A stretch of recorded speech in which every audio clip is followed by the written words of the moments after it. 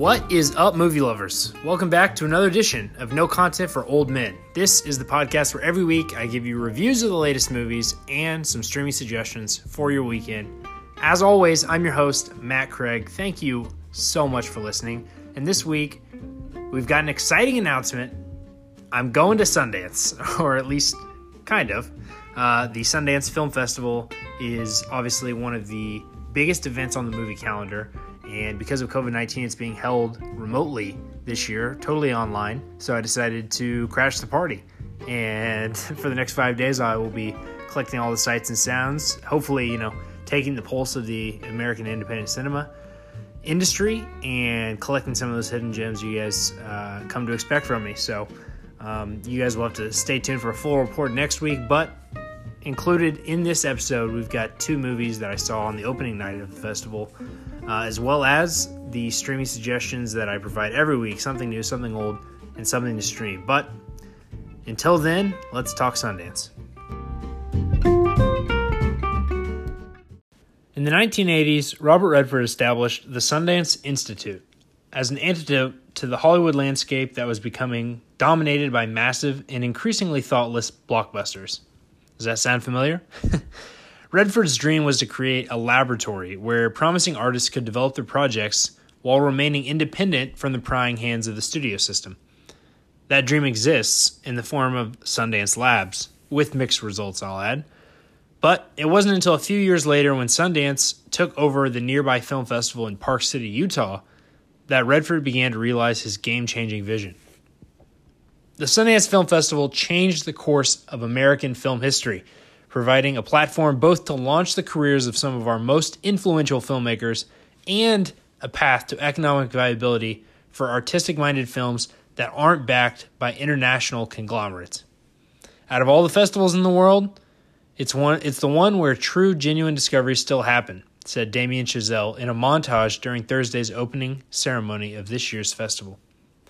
Steven Soderbergh, Quentin Tarantino, the Coen brothers, Wes Anderson, David O. Russell, Richard Linklater, Paul Thomas Anderson, and Ryan Coogler are just some of the directors who got their start at Sundance's past. In recent years, the festival has debuted some of my favorite movies of all time: Whiplash, Get Out, The Big Sick, and last year, Palm Springs. For that reason, attending Sundance has always been on the bucket list for a cinephile like me, even before I recently read a 500-page book on the history of Sundance and the independent film scene of the 90s. Decades of success has elevated Sundance into something more than its original mission. These days, it's not uncommon to see movies premiere with budgets of $20 or $30 million and major distribution already secured. Park City's Main Street is plastered with sponsorships and promotions from major brands. The inevitable creep of commerce gains more and more ground every year. But this year, COVID-19 forced the festival to go all online, and with it, a retreat to some semblance of artistic purity. We live in a world where mega blockbusters like Wonder Woman 1984 and Godzilla vs. Kong, which don't even get me started about that trailer, are being released digitally, just the same as any Sundance micro indie. With the playing field leveled, many of the movies that have already secured distribution decided not to show up, with, of course, the notable exception of Judas and the Black Messiah, which I'm very excited about. And those sponsored events, they now exist on some far-off webpage, avoided with the click of a mouse. Festival attendance has even been democratized, open not just to those select few in Park City, but to anyone with an internet connection. I'm happy to say that includes me. Over the next 5 days, I'm going to be collecting all the sights and sounds that Sundance has to offer, hopefully taking the pulse of American independent cinema, as well as tracking down those hidden gems you all have come to expect from me. That's going to require wading through waves of BS, as Sundance movies carry the stigma of believing they are capable of solving the world's problems. Freedom of creative expression is a powerful and necessary response to oppression and autocracy, said festival director Tabitha Jackson at the opening ceremony. I'm also going to do my best to avoid the phenomenon of festival high, where everyone is so excited to be attending that everything they see is amplified by orders of magnitude. Although, fair warning, I legit cried during the first movie of opening night, so this might be easier said than done. If you want to follow my journey real time, I will be updating a thread on Twitter, which you can find at Mr. Matt Craig on Twitter. So I'll be updating this Twitter thread every day with my thoughts and reactions. And I'm also going to be ranking every movie I've seen at the festival on my Letterboxd account, which is going to be Letterboxd, letterboxd.com/mcraig. And I will be ranking every movie I see at the festival. Next Friday, hopefully I'll be able to give you guys a full report. But until then, I'm dancing. Sundancing. All right, on the opening night of the festival, which was Thursday night, I got to see two movies that I was actually pretty impressed by, both of them. I don't know when they'll be released, and I'll definitely be recycling these back up to the top right before they're going to be released to the mass public. But I got to at least tell you about them now because I'm pretty excited about it, especially this first one, which is Coda. Now, I certainly did not expect to shed real, sentimental, joyful tears during the very first screening of the festival, but alas, I'm human. This coming-of-age family drama has a familiar arc, one may even say formulaic, but you've likely never seen it star a child of deaf adults, Coda, C-O-D-A. The level of authenticity is off the charts here, from the casting of deaf actors to portray a father, mother, and brother, surrounding main character Ruby, the only one in the family who can hear, and even Ruby is being played by an actor with deaf parents. That actor, Amelia Jones, makes a strong case for breakout star of the festival. She's magnetic and charismatic and unbelievably empathetic. Her family is hilarious and irreverent, and their love for each other will warm your heart and wet your cheeks.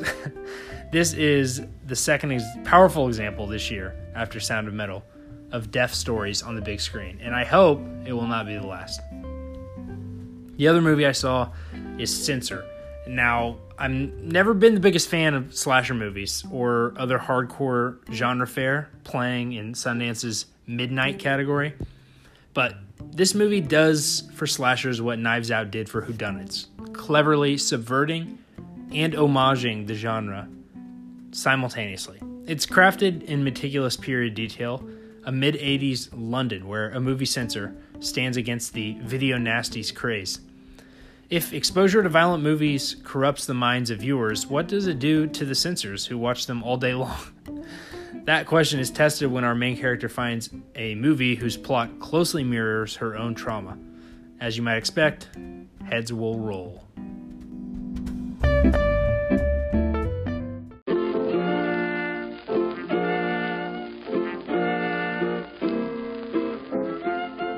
All right, this week's something old to stream. I'm talking about Pennis From Heaven. Came out in 1981. Now, in that time, when it came out in 1981, this brazen homage to golden era MGM musicals was seen as a stale leftover, and fans couldn't overcome the incongruence of the movie's tragic tone and its lead actor, Steve Martin, who was, at the time, the biggest stand-up comedian in the world. To watch the movie now is to appreciate a relic of an era that was already bygone when it was being made, and that wistful nostalgia plays into the story of a man wishing his life played out like the songs of Bing Crosby or the graceful dances of Fred Astaire. Instead, it's one disaster after another, and everyone he touches falls into destitution or prostitution. Though in this case, if your pimp is played by Christopher Walken, is life really that bad? Even if you don't enjoy the movie, I promise you won't get the anthemic title track out of your head for at least a week. Pennis From Heaven.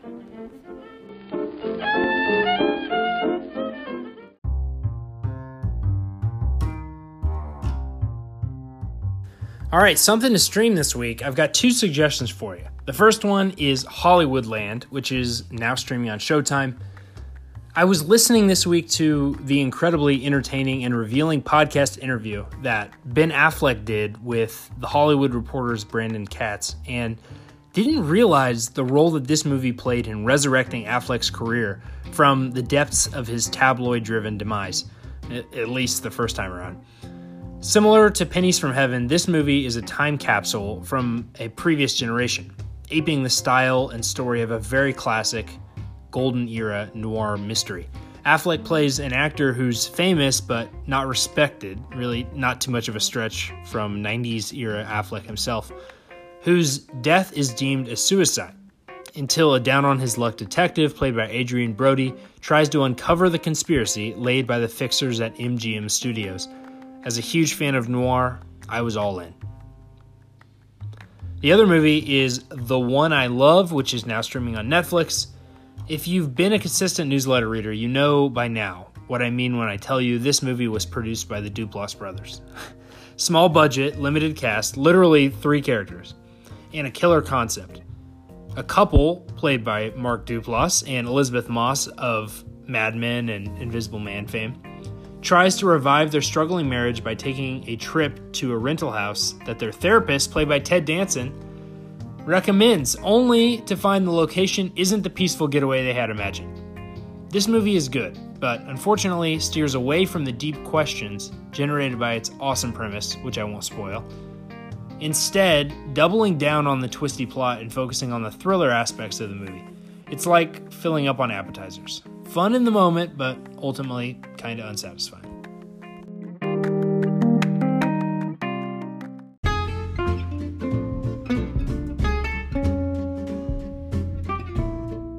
All right, guys, that's going to do it for this week's show. Thank you, as always, for listening to No Content for Old Men. I'm your host, Matt Craig. I'm certainly going to be busy the next few days knocking out several movies a day, and I could not be happier about it. So I appreciate you guys supporting me, and check out the Twitter thread, check out the Letterboxd page if you want to follow my happenings at Sundance. Can't wait to tell you guys about it next Friday, and guys, until then, I guess I'll see you at the movies.